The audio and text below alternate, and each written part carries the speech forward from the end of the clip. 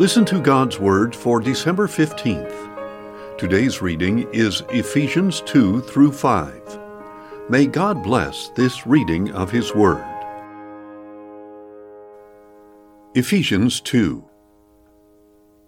And you were dead in your trespasses and sins, in which you used to walk when you conformed to the ways of this world and of the ruler of the power of the air, the Spirit who is now at work in the sons of disobedience. All of us also lived among them at one time, fulfilling the cravings of our flesh and indulging its desires and thoughts. Like the rest, we were by nature children of wrath. But because of His great love for us, God, who is rich in mercy, made us alive with Christ, even when we were dead in our trespasses. It is by grace you have been saved. And God raised us up with Christ, and seated us with Him in the heavenly realms in Christ Jesus, in order that in the coming ages He might display the surpassing riches of His grace, demonstrated by His kindness to us in Christ Jesus. For it is by grace you have been saved through faith, and this not from yourselves. It is the gift of God, not by works, so that no one can boast. For we are God's workmanship, created in Christ Jesus to do good works, which God prepared in advance as our way of life. Therefore, remember that formerly you who are Gentiles in the flesh and called uncircumcised by the so-called circumcision, that done in the body by human hands, remember that at that time you were separate from Christ, alienated from the commonwealth of Israel, and strangers to the covenants of the promise, without hope and without God in the world. But now in Christ Jesus, you who once were far away have been brought near through the blood of Christ. For He Himself is our peace, who has made the two one, and has torn down the dividing wall of hostility by abolishing in His flesh the law of commandments and decrees. He did this to create in Himself one new man out of the two, thus making peace and reconciling both of them to God in one body through the cross, by which He extinguished their hostility. He came and preached peace to you who were far away, and peace to those who were near. For through Him we both have access to the Father by one Spirit. Therefore you are no longer strangers and foreigners, but fellow citizens with the saints and members of God's household, built on the foundation of the apostles and prophets, with Christ Jesus Himself as the cornerstone. In Him the whole building is fitted together and grows into a holy temple in the Lord. And in Him you too are being built together into a dwelling place for God in His Spirit. Ephesians 3. For this reason, I, Paul, the prisoner of Christ Jesus for the sake of you Gentiles, surely you have heard about the stewardship of God's grace that was given to me for you, that is, the mystery made known to me by revelation, as I have already written briefly. In reading this, then, you will be able to understand my insight into the mystery of Christ, which was not made known to men in other generations, as it has now been revealed by the Spirit to God's holy apostles and prophets. This mystery is that through the gospel the Gentiles are fellow heirs, fellow members of the body, and fellow partakers of the promise in Christ Jesus. I became a servant of this gospel by the gift of God's grace, given me through the working of His power. Though I am less than the least of all the saints, this grace was given me, to preach to the Gentiles the unsearchable riches of Christ, and to illuminate for everyone the stewardship of this mystery, which for ages past was kept hidden in God, who created all things. His purpose was that now, through the church, the manifold wisdom of God should be made known to the rulers and authorities in the heavenly realms, according to the eternal purpose that He accomplished in Christ Jesus our Lord. In Him and through faith in Him, we may enter God's presence with boldness and confidence. So I ask you not to be discouraged because of my sufferings for you, which are your glory. For this reason I bow my knees before the Father, from whom every family in heaven and on earth derives its name. I ask that out of the riches of His glory He may strengthen you with power through His Spirit in your inner being, so that Christ may dwell in your hearts through faith. Then you, being rooted and grounded in love, will have power, together with all the saints, to comprehend the length and width and height and depth of the love of Christ, and to know this love that surpasses knowledge, that you may be filled with all the fullness of God. Now to Him who is able to do immeasurably more than all we ask or imagine, according to His power that is at work within us, to Him be the glory in the church and in Christ Jesus throughout all generations, forever and ever. Amen. Ephesians 4. As a prisoner in the Lord, then, I urge you to walk in a manner worthy of the calling you have received, with all humility and gentleness, with patience, bearing with one another in love, and with diligence to preserve the unity of the Spirit through the bond of peace. There is one body and one Spirit, just as you were called to one hope when you were called, one Lord, one faith, one baptism, one God and Father of all, who is over all, and through all, and in all. Now to each one of us grace has been given according to the measure of the gift of Christ.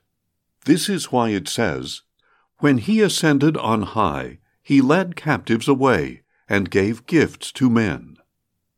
What does He ascended mean, except that He also descended to the lower parts of the earth? He who descended is the very one who ascended above all the heavens in order to fill all things. And it was He who gave some to be apostles, some to be prophets, some to be evangelists, and some to be pastors and teachers, to equip the saints for works of ministry and to build up the body of Christ, until we all reach unity in the faith and in the knowledge of the Son of God, as we mature to the full measure of the stature of Christ. Then we will no longer be infants, tossed about by the waves, and carried around by every wind of teaching and by the clever cunning of men in their deceitful scheming. Instead, speaking the truth in love, we will in all things grow up into Christ Himself, who is the head. From Him the whole body, fitted and held together by every supporting ligament, grows and builds itself up in love through the work of each individual part. So I tell you this, and insist on it in the Lord, that you must no longer walk as the Gentiles do, in the futility of their thinking. They are darkened in their understanding and alienated from the life of God, because of the ignorance that is in them, due to the hardness of their hearts. Having lost all sense of shame, they have given themselves over to sensuality for the practice of every kind of impurity, with a craving for more. But this is not the way you came to know Christ. Surely you heard of Him and were taught in Him, in keeping with the truth that is in Jesus, to put off your former way of life, your old self, which is being corrupted by its deceitful desires, to be renewed in the spirit of your minds, and to put on the new self, created to be like God in true righteousness and holiness. Therefore, each of you must put off falsehood and speak truthfully to his neighbor, for we are all members of one another. Be angry, yet do not sin. Do not let the sun set upon your anger, and do not give the devil a foothold. He who has been stealing must steal no longer, but must work, doing good with his own hands, that he may have something to share with the one in need. Let no unwholesome talk come out of your mouths, but only what is helpful for building up the one in need, and bringing grace to those who listen. And do not grieve the Holy Spirit of God, in whom you were sealed for the day of redemption. Get rid of all bitterness, rage, and anger, outcry, and slander, along with every form of malice.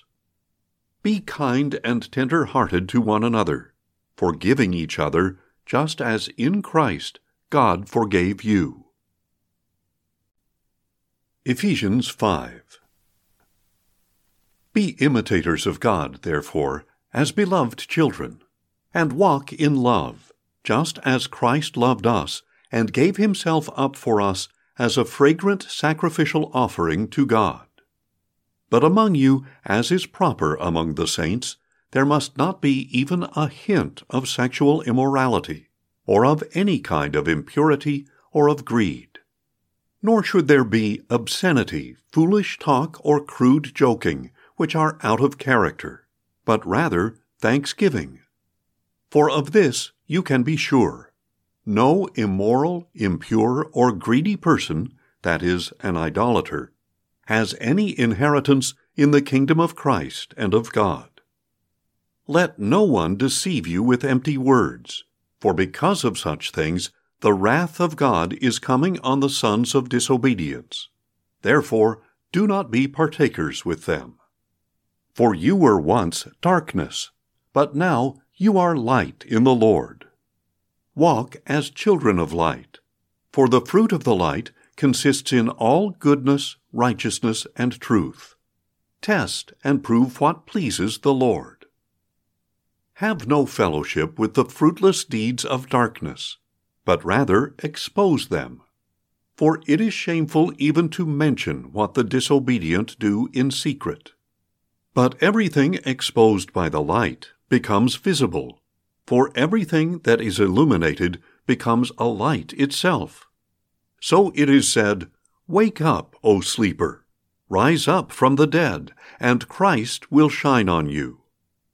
Pay careful attention, then, to how you walk, not as unwise, but as wise, redeeming the time, because the days are evil. Therefore, do not be foolish, but understand what the Lord's will is. Do not get drunk on wine, which leads to reckless indiscretion. Instead, be filled with the Spirit. Speak to one another with psalms, hymns, and spiritual songs. Sing and make music in your hearts to the Lord, always giving thanks to God the Father for everything in the name of our Lord Jesus Christ. Submit to one another out of reverence for Christ. Wives, submit to your husbands as to the Lord.